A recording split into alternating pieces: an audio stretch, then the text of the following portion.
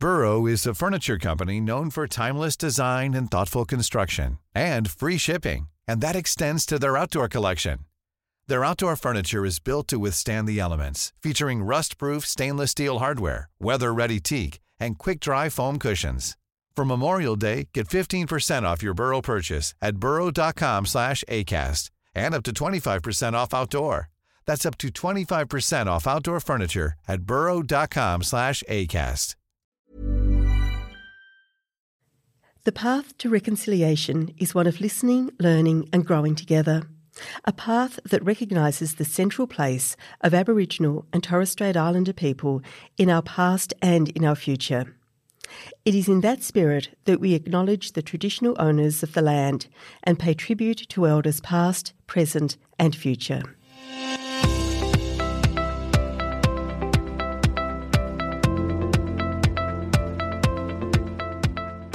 Welcome to Policy Forum Pod, the podcast for those who want to dig a little deeper into the policy issues facing Australia, our region and the world. Policy Forum Pod is produced here at the Crawford School of Public Policy at the Australian National University. I'm Sharon Bessel and I'm here as always with my amazing co-host Anna-Greta Hunter. Anna-Greta, hi. Sharon, it's great to be with you again today. I'm so looking forward to today's conversation. Over the last few episodes, we've talked about reimagining public policy, and we've heard what sorts of things need to change, what can change if we think creatively, and particularly what can change if we put people and care at the centre. Today, we're continuing with our theme of imagination, but we're thinking about the power of imagination very broadly, how we can reimagine our communities, how we reimagine our lives so that work takes a back seat to play and fun for adults and for children, how we can allow imaginations to take flight and to lead us towards creativity and innovation needed in a world facing multiple crises. We're going to ramp up imagination. This is a special discussion, a discussion which actually began with a holiday reading suggestion from one of our podcast regulars, Dr. Millie Rooney from Australia Remade at the end of last year. Sharon, would you like to introduce our guest? I would love to. Rob Hopkins is co-founder of Transition Town Totnes and also co-founder of the Transition Network. He's authored a number of books, including From What Is to What If, Unleashing the Power of Imagination to Create the Future We Want. And that's a book that we'll talk a bit about today. But Rob's authored many books. He also holds a doctorate degree from the University of Plymouth and has received no fewer than 2 honorary doctorates, one from the University of West England and one from the University of Namur. And Rob also co-hosts his own podcast, From What If to What Next.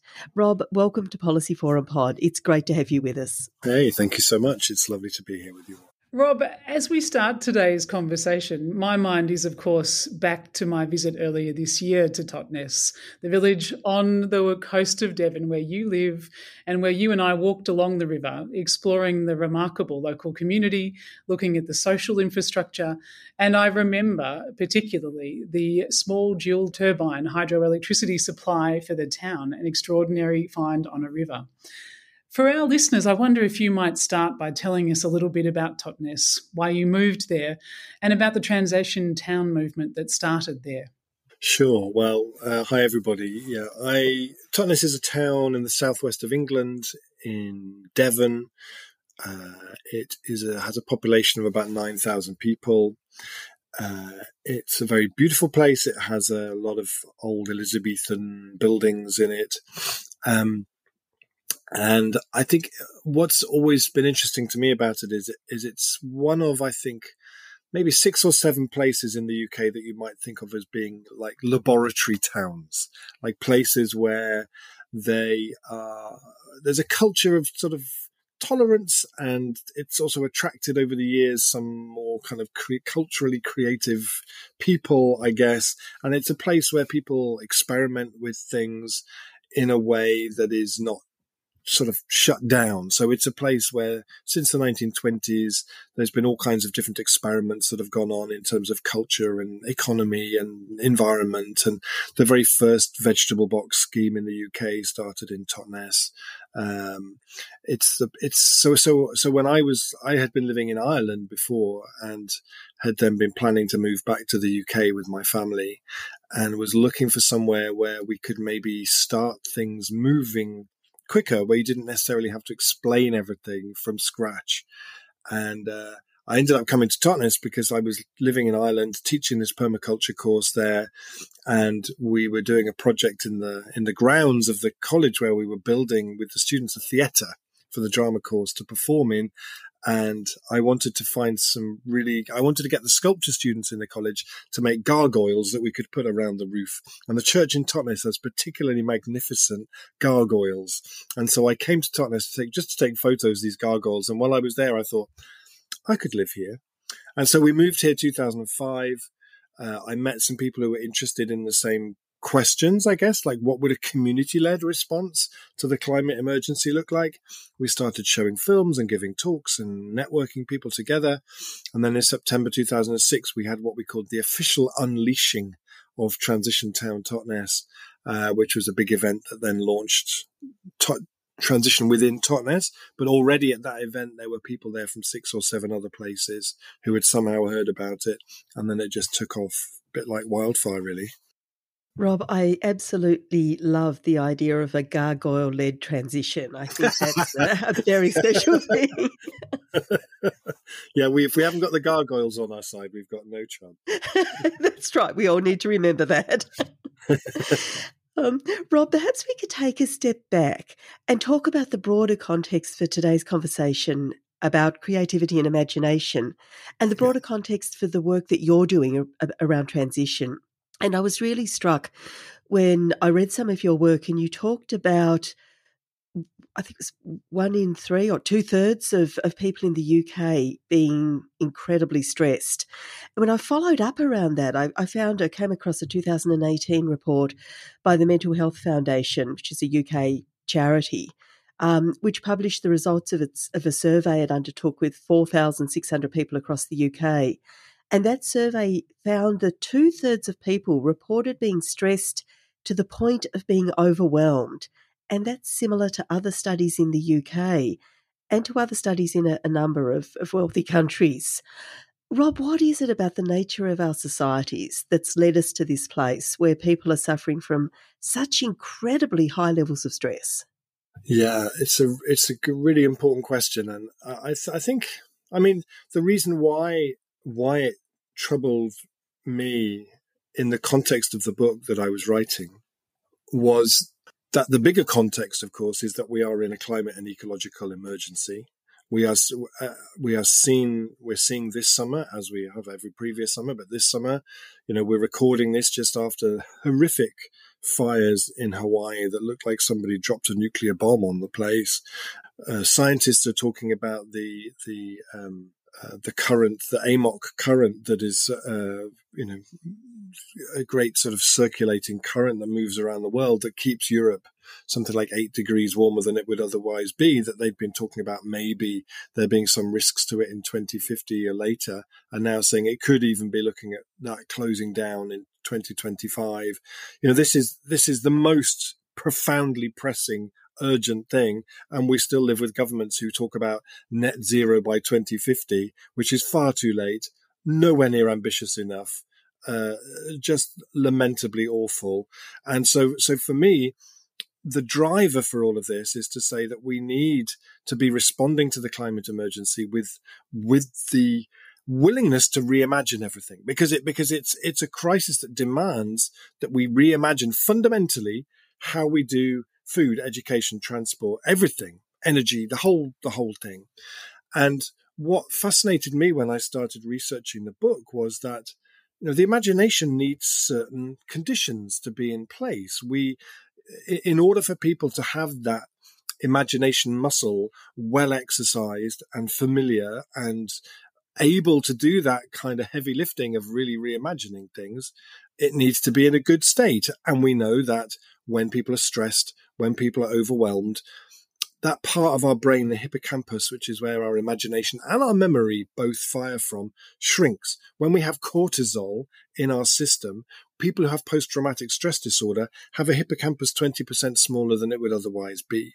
And I feel like through austerity economics, which have been imposed in this country for the last 13 years, through widening inequality, through just the sort of constant hysterical news sort of cycle about everything, we've created the conditions. I think it's like we've built a kind of a cortisol economy where more and more people are in that precariat of not being able to, having to choose whether they feed their children or heat their home, if they can even find a home or afford a home.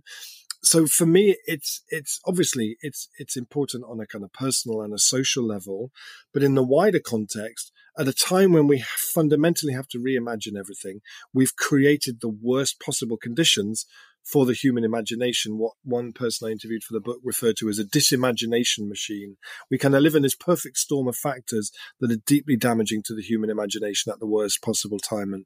And I think that's really, really dangerous.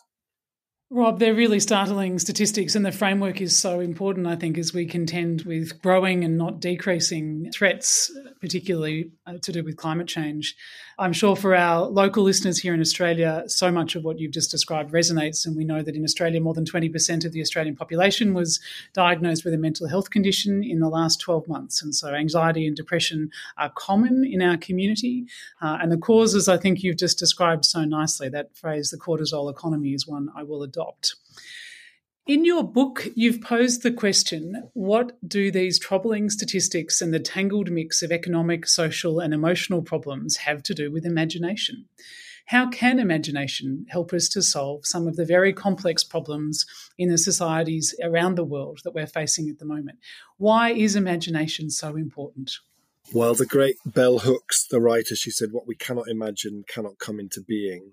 The other quote that I seem to be using a lot at the moment is by Don DeLillo, the novelist, who said, longing on a large scale is what makes history. And which is just such a beautiful quote. I think it gave me goosebumps, I think, when I first heard it. It's like we know that the economic model that we have at the moment is completely insane for the times that we're in.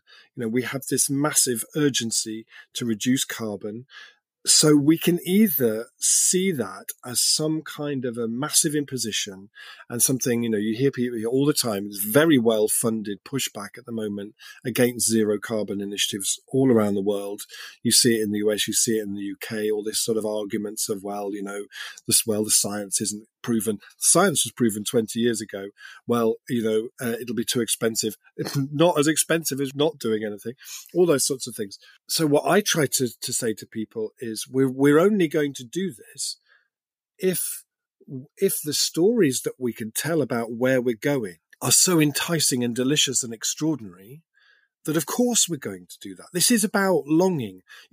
I see so many, in the 1960s, we had politicians who talked about longing. We had Martin Luther King. We had Bobby Kennedy, who talked about, I have a dream. I'm going to fill the future with visions that we're going to run towards. Now we seem to have mostly politicians who just talk in terms of little incremental steps. We'll change this tax code, we'll do that. I get to visit in the work that I do through being part of the transition movement, particularly actually in the French-speaking world at the moment, where there's some amazing things going on. Cities who are fundamentally reimagining their food system, for example. The city of Liège in Belgium are in the middle of the most extraordinary project of completely rethinking the food system of that city from the ground up, building a food belt, what they call a food belt around that city, and a whole new economy. And that model is now spreading very quickly. I went to Utrecht in Holland, where the bicycle rush hour really is something that has to be seen to believe. 33,000 bicycles cycle into the centre of Utrecht every day because they have built the infrastructure for that to happen based on the understanding that every year, if they spend €500 million on cycling infrastructure, it saves them €38 billion off the national health bill. So it's not like we're in a situation where the problem isn't that we don't have the solutions. We're not waiting for someone to invent some magical thing. We know everything we have to do, and everything we know we have to do already exists and is working somewhere.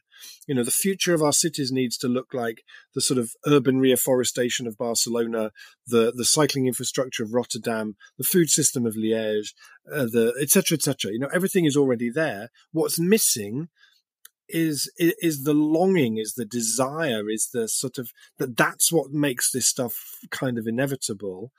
And so for me, I always say we can't do this without storytellers, artists, street artists, scriptwriters, etc., because those are the people in our culture who cultivate longing, is novelists and writers.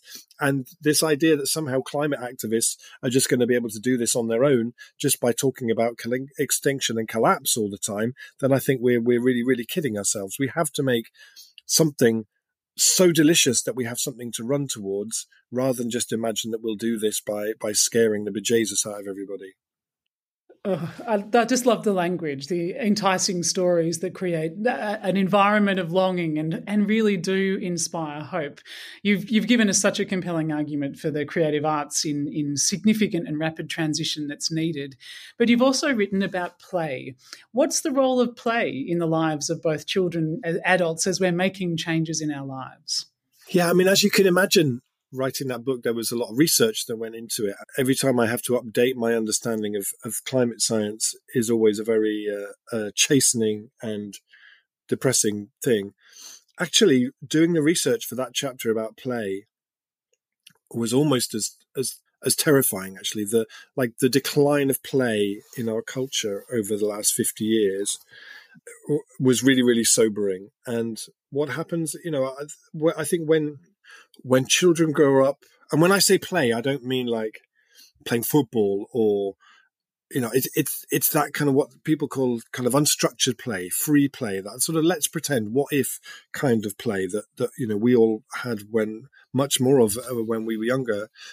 Children today often are very much, what do they call them? Helicopter parenting or something, where kids are like ferried from this to that, to class, to this, that, and it's all very structured and they don't get time to be bored. Boredom is a fundamentally important part of growing up and of being a human being, because you have to learn how to entertain yourself and what to do with that time. The science about what happens when children don't play and the mental impacts that has on kids is really, really troubling. And so for me, I'm always looking at how do we bring play back into our society, into the activism that we do. So anyone who's ever been on workshops with me knows that we spend half of that time playing and trying to get adults back into playing and being more playful.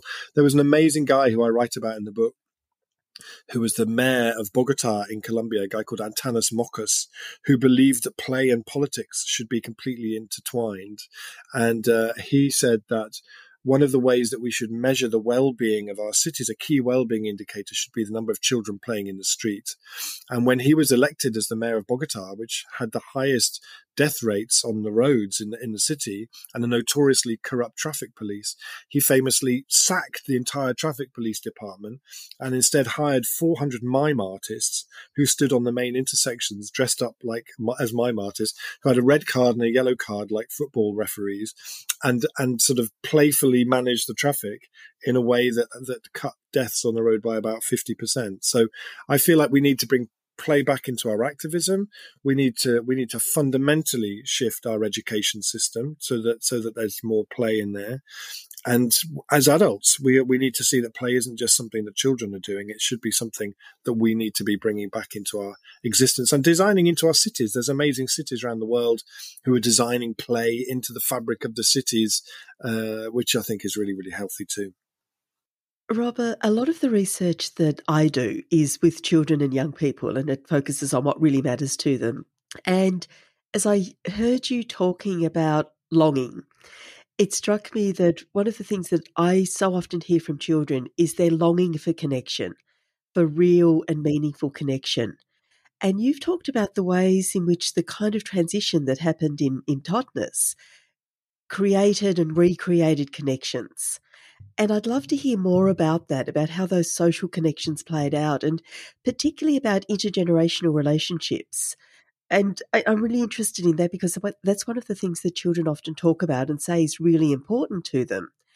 But those intergenerational relationships are really difficult to foster when our institutions and our patterns of socialising are all around age-based segregation. So can you tell us what happened when you started to reshape relationships between people in Totnes? Yeah, I mean, I would also just want to say I wouldn't want to put Totnes up as some kind of a Shangri-La. You know, we're still, there's lots of things that don't work necessarily here. But yeah, I mean, I guess there was really interesting research. There was a heat wave in Chicago in the late 90s, I think, where lots of people died, and they did really interesting. In Eric Klinenberg's book Palaces for the People, he wrote about this, that they found that the places where the most deaths were didn't necessarily relate to whether they were richer or poorer neighborhoods, but it related to the sort of social connectivity within those communities. There are wealthy communities where people stop and talk to each other and keep an eye out for each other, and there are poorer communities where that happens. And it was the places where that had broken down where the death rate was much higher because people weren't looking out for each other. So this idea of social connection and connectivity is a fundamentally important part of resilience at a social scale. So some of the things we've done in Totnes, I mean, we did a project called Transition Streets, which was based on the idea of, well, how do you help? And this has happened in Australia as well. It's one of the lovely things about the transition movement is when somewhere comes up with a good idea, it can spread and be replicated. So the idea of Transition Streets was how do we help people reduce their energy bills and their water use and change their behavior? What do? Do you send them a DVD through the post? I mean, nobody really, what do you do? So the idea of Transition Streets was that we supported communities on their street to organize a group of between 6 to 10 households who would meet 7 times in each other's houses, and they had a workbook, and we facilitated the first meeting. And one week they looked at energy, then they looked at water, then they looked at transport and stuff like that. So when we ran it the first time, 550 households took part in that project, and on average they cut their carbon footprint by about 1.2 tons. So they saved themselves about £600 a year, and many of those groups carried on meeting afterwards because they enjoyed it so much, and actually met for years and years afterwards, and started all kinds of different projects. What was fascinating to me was that afterwards, when they were all surveyed, nobody mentioned the fact that they had cut their carbon footprint by 1.2 tons. Nobody mentioned the money savings. Everybody said, I know my neighbours better. I feel more part of my community. I feel like I belong here. And it meant that then when COVID came and people were trying to organise those kind of mutual support networks on their streets, they already had that infrastructure in place because they had all worked together to do that. So I think things like that are really powerful. There's lots of things that we've done working with our local school, people going into the local school, and lots of the different events that we do, we try to bridge across the generations and bring different people together.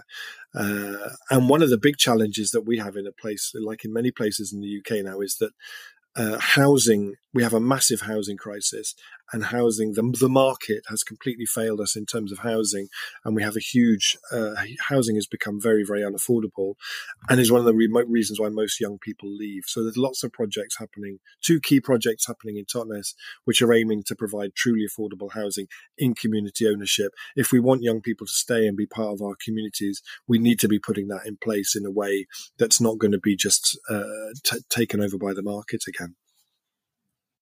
Rob, this is an incredible conversation, and one that we will continue after a very short break. So listeners, don't go away. We will be back in just a moment.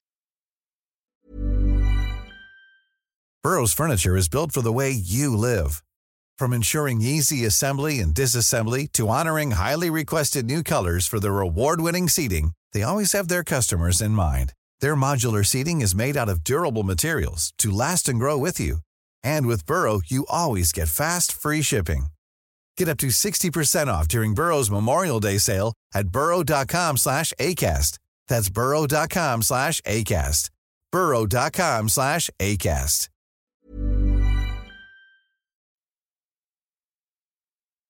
Around the world, democracies are in crisis. Leaders have become followers. Populists offer glib solutions to complex problems, and people search for answers.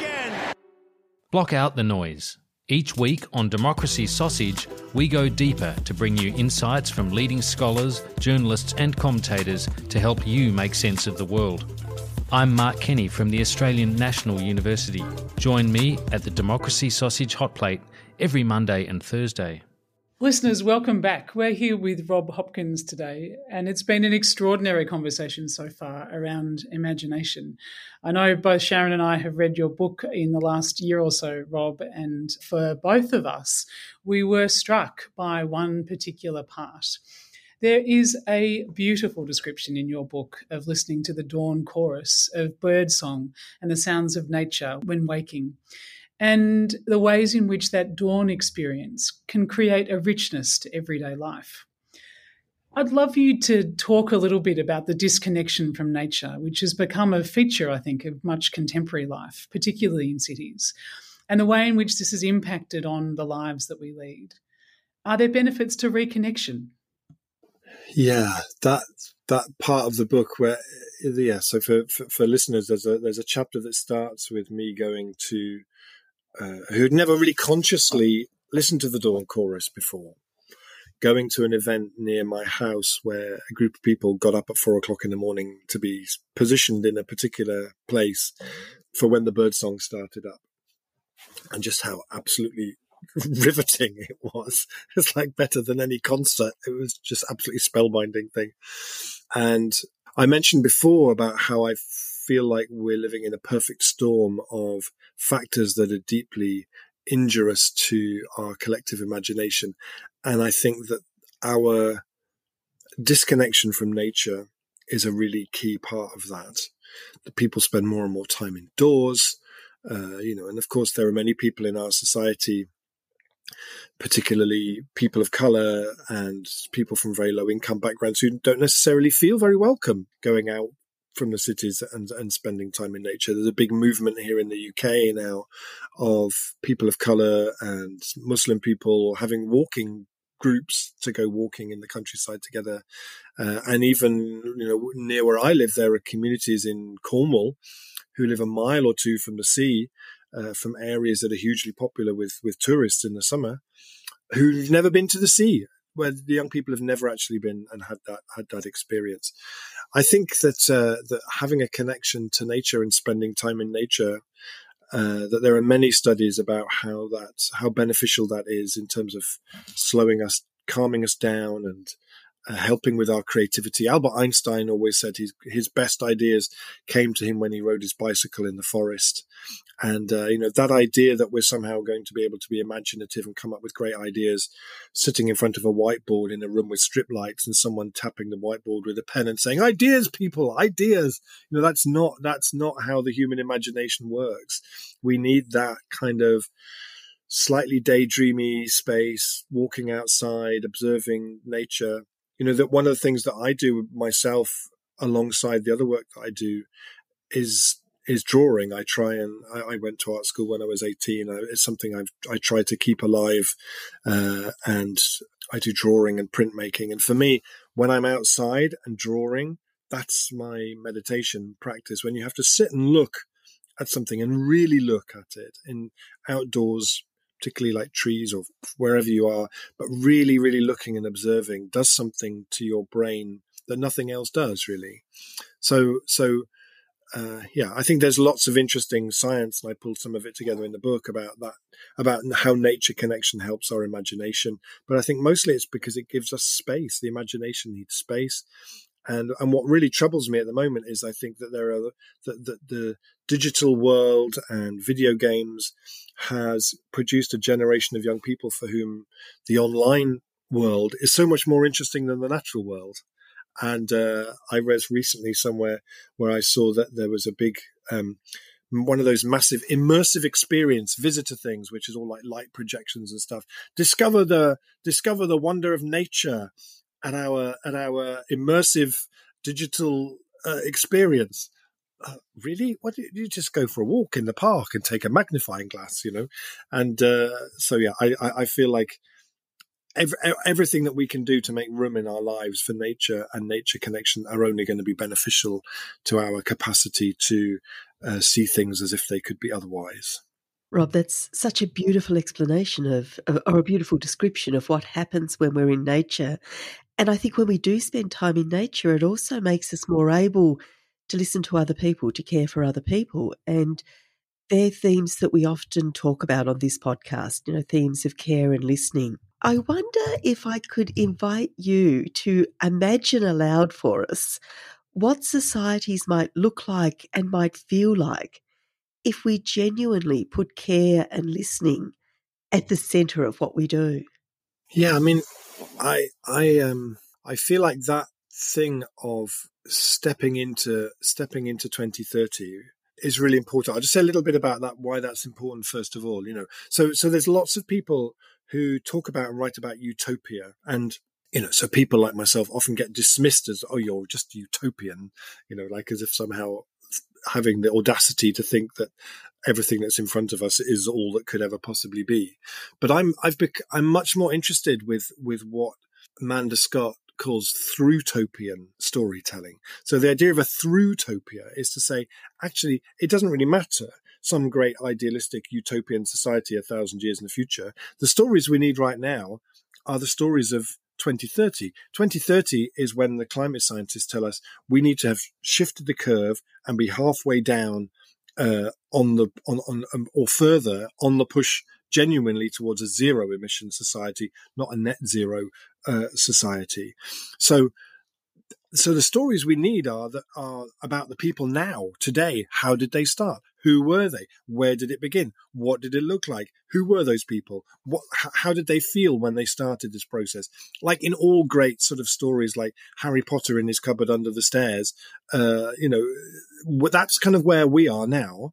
And it's the process of how did we discover the strength and the connection and the resourcefulness by actually starting. So a lot of the work that I do is about trying to help people to imagine themselves in that 2030. And I'm currently just starting work on a comic book with an amazing Belgian artist, which is about myself and another guy traveling to 2030 to make recordings of what 2030 sounds like that we could then bring back again. So I feel like I spend quite a lot of my time in 2030. And I feel like it's something, the more that we do it, it's like as it's a muscle that we exercise, the more it comes into focus. And almost imagining that world should be a kind of a daily practice. And so for me, when I travel there, the first thing I always notice is that unlike in 2023, there's now this sort of fragile sense of, I think we might just do this. That kind of hopelessness and despondency that was so prevalent for so many people in 2023 has been replaced by this, it's kind of fragile. It's one of the reasons why anyone who's seen any of the pictures of this project that we're doing called Field Recordings from the Future, which is this about traveling, we wear these time travelers costumes to do this, which has this silly kind of space helmet. And the idea is it's not to protect us, it's to protect the people in 2030 so that we don't sort of pollute what they're doing with our 2023 sort of cynicism and our past splaining and our sort of coming in and going, oh, that's never going to work. So for me, when I go there, that's the first observation. The bird song is so much louder, the air is so much cleaner. There's this shared sense of, actually, this is really interesting, and we might just do this. So in terms of care, I feel like it is a society where care really runs through everything. We've moved away from that sort of sense of precariousness that we saw. I think there's a much more compassionate culture now in terms of migration and people having to move. I think a lot of that deeply hostile horrible rhetoric that we saw in the mid 2020s around refugees and asylum seekers has been replaced with a much more positive narrative by then, because that was a phenomenon that was not going to go away and that we had to figure a different relationship to. I think that education is very different by then, because education is based on the idea that it's not just about passing tests, it's about becoming rounded, compassionate, imaginative people. So schools are much more democratic. Young people learn to practice democracy from a young age in their education system. Societies are much more equal because we know from work like the book The Spirit Level, which looks at the impacts of inequality around the world, that the more unequal a society becomes, the more you see an increase in mental illness, physical illness, all the things that as a society that you want the measures for how things are getting better get worse the more unequal a society becomes. So there's been a move towards society becoming much more equal, which has had a big benefit in terms of mental health and all of that. And also the last thing I would say is that the other thing that you see in 2030 is that the way we think about society and change is much less siloed now. So we don't say, well, there's a housing department over there making housing policy, and there's a health department down there making health policy. We realize by 2030 that housing policy is health policy, because so many people who end up with mental health, when you trace it back, it's because they've got the precariousness due to lack of housing, due to all of this stuff is completely intertwined. We know that it costs about sort of I interviewed somebody on the podcast from the US who said, we know in the US it costs us $11,000 a year to house somebody, and it costs us $90,000 if that person's on the street. So we've started to look at, rather than seeing public spending as being spending, it's about investing in the kind of future that we want. So, every time I go there, I love it. I recommend it. It's going to be great. You're going to love it. I so love this visioning of the future and reflecting on how things change. And I've been involved in a little bit of climate politics recently, thinking about expanding fossil fuel projects in Australia. And I keep wondering how we will look back on this from 2050 or from 2100. This idea of through-topian storytelling is tremendously important, and a place where I think we should all be spending some more time. And I'm struck listening to you talking about it. You're raising issues around Guy Standing's, or the notion of the precariat, well described by Guy Standing, who's been on our podcast a couple of times, and you've addressed some of the issues around feminist economists' issues from people like Marilyn Waring. Just recently, we talked to Professor Susan Sell about the nature of 21st century capitalism, the commodification of everything that's considered to have some sort of value. And we've spoken previously to a number of economists, including Guy Standing and Marilyn Waring. I would love to hear how how the economics of 2030 or perhaps beyond might evolve. What sort of glimmers of hope we can see from your through-topian future? Well, I think by 2030, economies, there's much more of a focus on local economies and on redesigning those economies so that money and resources circulate locally as many times as possible. And you could already see the seeds of that back in 2023, in a city like Preston in the north of England, for example, who have I think, when people put the word model after the name of your city, you're doing something right. So the Preston model is this idea that as a city council, their aim is to maximize the potential of money circulating locally. And it's had huge economic benefits to the city. There are many, many places in France now where I see the local authority breaking the contract that they had with the company Sodexo, who provide all the meals for schools and hospitals and stuff, sort of subpar food for hospitals and schools, and instead creating a system where that food is grown around the city. And I've been to visit some incredible projects like that. It's happening very, very quickly, actually. I was in Marseille recently. I met the mayor of Marseille, said we're buying land all around the city in order to create a whole new food system for feeding schools and hospitals and universities and publicly funded buildings. And there is actually now an international movement of countries who are signing up to taking a different approach, using the procurement power of those meals to bring about a new kind of an economy. I think that idea just spread into many different areas. I'm part of a project in my town where the community is working to become a developer on an 8-acre derelict site in the centre of the town. I think we walked past there when you were here. And the idea with that is that that whole development will be in community ownership. It'll borrow money from pension funds over 30 years. It's designed so that every element of it is generating rental income. So it means that after 30 years, you have a development in the centre of the town generating £2 or £3 million every year for the town to decide how it wants to spend that money. And I keep saying to people, that housing estate over there, imagine if they'd done that 30 years ago, how different our approach to the climate emergency, to the housing crisis, to the mental health crisis would be if we had done that. So for me, there are other people, like Kate Raworth. Donut economics, I think, will be a fundamental part of how we look at economics. I think Jason Hickel and the degrowth movement have lots of wisdom to share in terms of that as well. I'm not an economist. I guess what I see is manifestations on the ground already in 2023 that feel like that economy needs to feel like. So it's a much higher degree of community ownership, much more democratic, fundamentally low carbon in everything that it does. But that element of community ownership and keeping money circulating locally is going to be vitally important to it. And just the last thing I would say is the thing that I love about donut economics and if anyone, people are listening and haven't read Kate Raworth's book, Donut Economics, I really recommend it, because what it does, and I've seen it again and again in workshops that she's run that I've been in, is it identifies the sweet spot. It says, we can't go out that way because we have to operate within the planetary boundaries, and we can't go in that way because we have to ensure that there is a social foundation which ensures that everybody is able to survive. So we're operating in this sweet spot. And it was one of the main things I learned researching the book was the imagination loves limits. When you put limits around the human imagination, we're so much more imaginative. It's like if I said, tell me a story. That's really hard, right? What do you mean? But when you do improvisation, stuff that you always get given a scenario, like, okay, you're a bus driver, you're trying to get home, you're really stressed out, you just want to get home and watch the telly. You're trying to get onto the bus with an enormous cello, and you can't find your change in your pocket. Go, and then you've got a scenario, you've got limits, and that's when people are most imaginative. So I feel like that economy is one in which the limits are clear.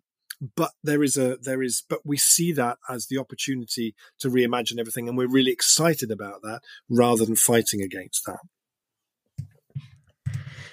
Rob, you noted at the start of our conversation that in very many communities in countries around the world, it's communities that have had to take the lead on climate action and transition because governments are just failing to do so.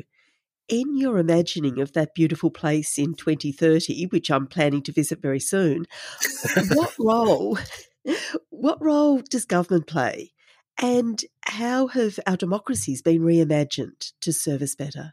Oh, that's a great question, because I feel, with my 2023 head on, certainly in the UK context, I feel like our political system has been so co-opted at this point and so kind of neutered in a sense that actually the places that I look to for hope and for action is regional government, local government, and communities and business working together.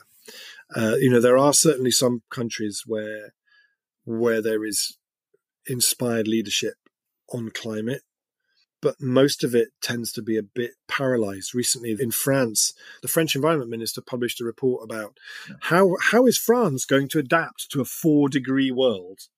Because now it doesn't look like we're going to be able to stay below 1.5 degrees. So we should be preparing for the worst. And, how's France going to adapt to a 4-degree world? It's like, France can't adapt to a 4-degree world. What are you talking about? It's 1.2 degrees and half the towns in the south of France have run out of water and crops are failing everywhere. You're insane. Like, why do we somehow manage to find this capacity to, well, we're going to have to adapt to 4-degree world? Like, sorry, you are politically irresponsible. Get out of office. You shouldn't be there. So for me, one of the things that gives me a lot of encouragement at the moment is there is a local authority in London, in Camden Council, who were the first local authority to do to declare a climate emergency, the first to do a citizens' assembly on climate change, and they're also the first one to roll out what they call imagination activist training for all of their staff. They just ran the first round, and they've published an amazing report about it, which if people Google, they can find. My friend Phoebe Tickell designed and taught this course. I think this should become very, very quickly completely standard in every organization, in every local government, because we need these institutions not to be the ones that are just blocking everything, but to be the ones where there are enough people there who are the imagination activists and the ones who are prepared to ask the big, bold what if questions, the ones prepared to roll their sleeves up and do things. I visit places in France now, like in the city of Grenoble in France, where they've had a green administration now. And the work that I do is absolutely not linked to any particular political party or political platform, but they have had a kind of ecological administration in Grenoble for 2 terms now. They're doing incredible things. The public transport is free. All the social housing they're building using local materials, very, very innovative. They're doing all this work around food and building a whole new food system for the city like in other places. So it's not like we don't know what to do, but if we have limited time and limited energy and capacity, are we best to focus that on trying to lobby and influence politics at a national level? There are some people who can do that, and there are some people, and we absolutely need that, and I salute that. But in terms of my own energy and my own activism, I feel like pushing on local and regional government and communities and business to come together and work in new ways is what's going to mean that we can move faster and then start to change the narrative at the national scale. Just to go back to very quickly to the I mentioned Liège at the beginning, where they're building that new food system.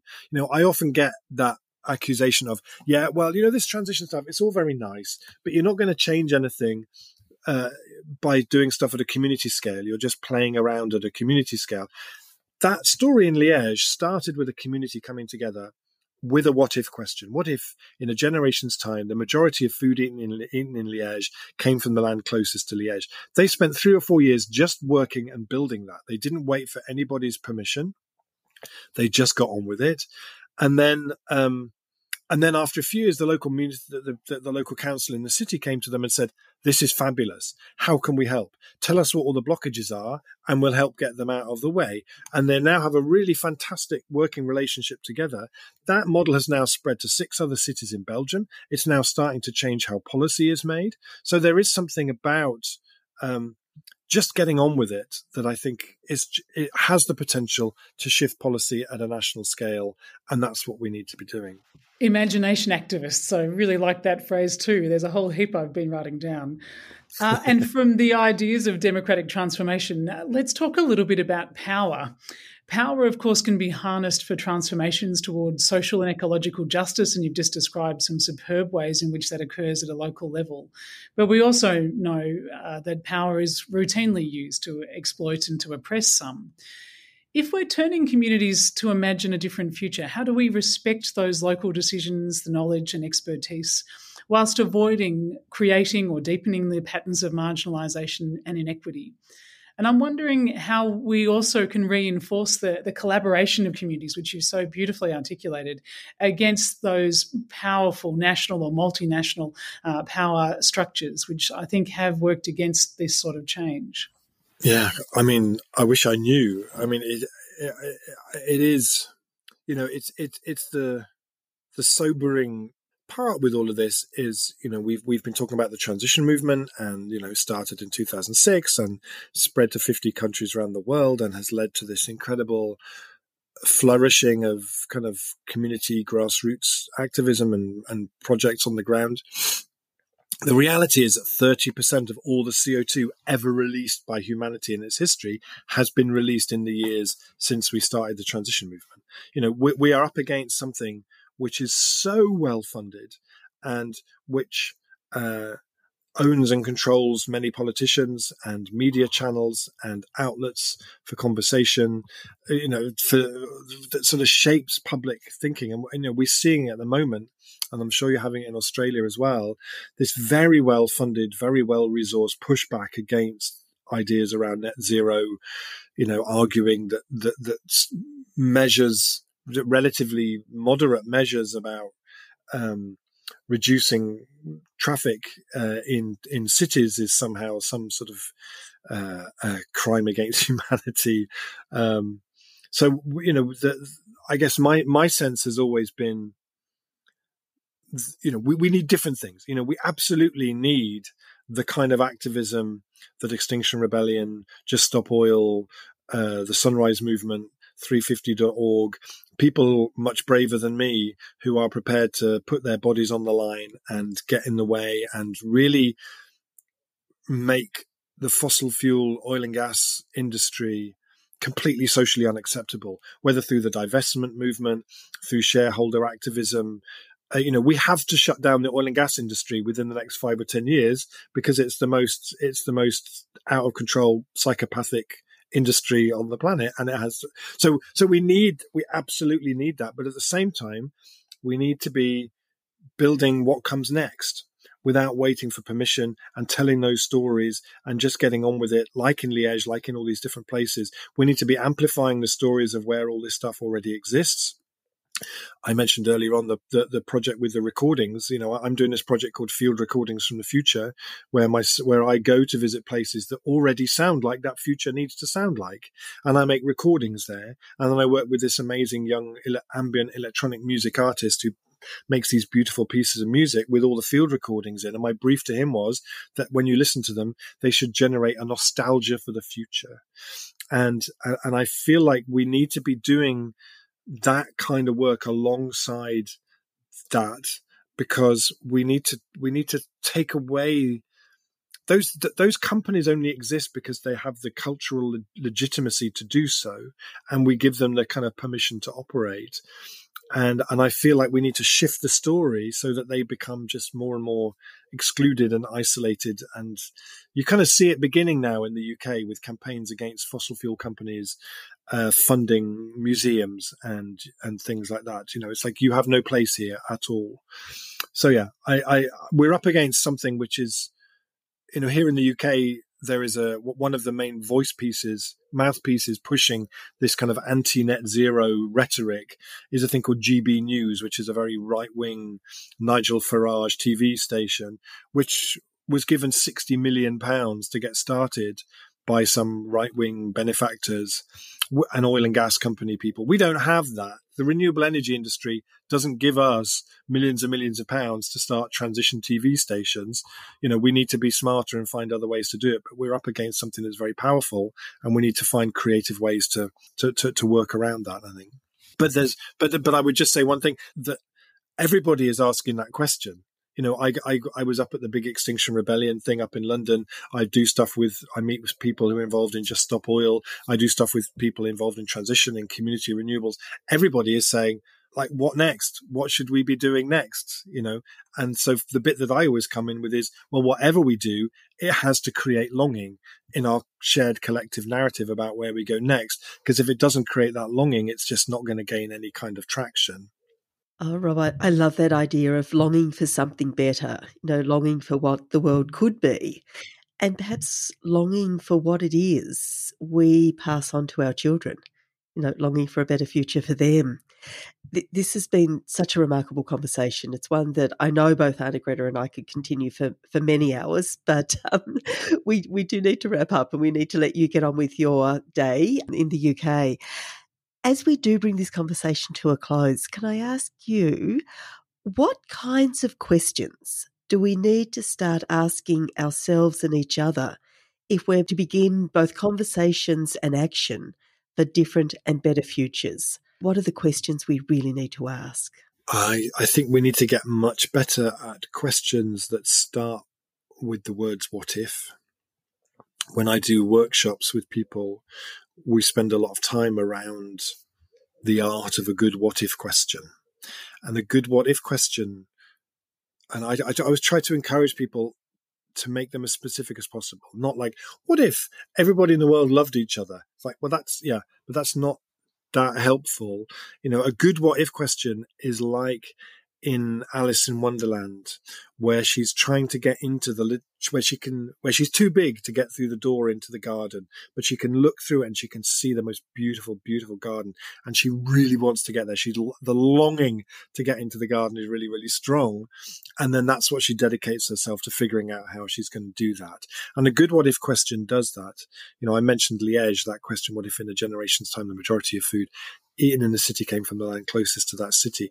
You see within that question, around that question, they raised 5 million euros of investment from the people in the city to start 27 new cooperatives in that city. They started 2 cooperative vineyards, a brewery, 4 shops in the center of the city, a whole logistics food hub on the edge of the town, so on and so on. Because so many people heard that question and were like, yeah, I want to see that.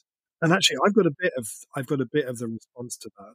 And when we can create the good spaces where people can come together to explore those what if questions together, that's when things get really, really exciting for me. So I feel like that's a muscle that we need to be learning from quite young. And that if we experience an education system where not only are we thinking of those what if questions, but we're seeing them then manifesting around us, that's when it gets really exciting, like in Bologna in Italy, where they have this civic imagination office where people are asked to come up with what if questions, and then the municipality will sit with them and go, okay, let's make those ones a reality.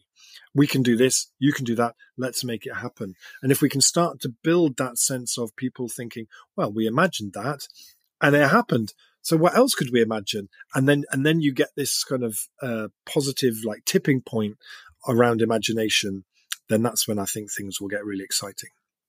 Rob Hopkins, sometimes I wonder if we might change the world one conversation at a time, and today is one of those conversations. It's been such a wonderful chat with you. I remember our time together in Totnes, and I'm so glad we had an opportunity to reconnect. I know our audience will want you back, and Sharon and I would love to have you back on the pod at some point in the future. Thank you so much for your generous and inspired storytelling today. My pleasure. Thank you. Yeah, and I would love to do that again. Yeah, anytime. And thanks everybody for listening. Listeners, that really was the most extraordinary conversation. And I hope that it has all of you thinking about the art of what a good what-if question might be. We really look forward to continuing these ideas and discussions over the weeks, months, and years ahead. But for now, this podcast is produced by the ANU Crawford School of Public Policy, and we'll leave a link to the publications and sources that we've discussed on the Crawford LinkedIn account. If you liked this episode, please don't forget to subscribe to keep up to date with future episodes. And if you're feeling generous, you can leave us a review. It's the best way for other people to find out about the podcast. We love hearing from you, our audience. So do reach out to us on Twitter at ANU Crawford or through the Crawford School of Public Policy LinkedIn page. If you have those what-if questions, please do share them with us. That's all we have time for this episode. So from me, Sharon Bessel, it's bye-bye for now. And from me, Anna-Greta Hunter, we look forward to seeing you next week.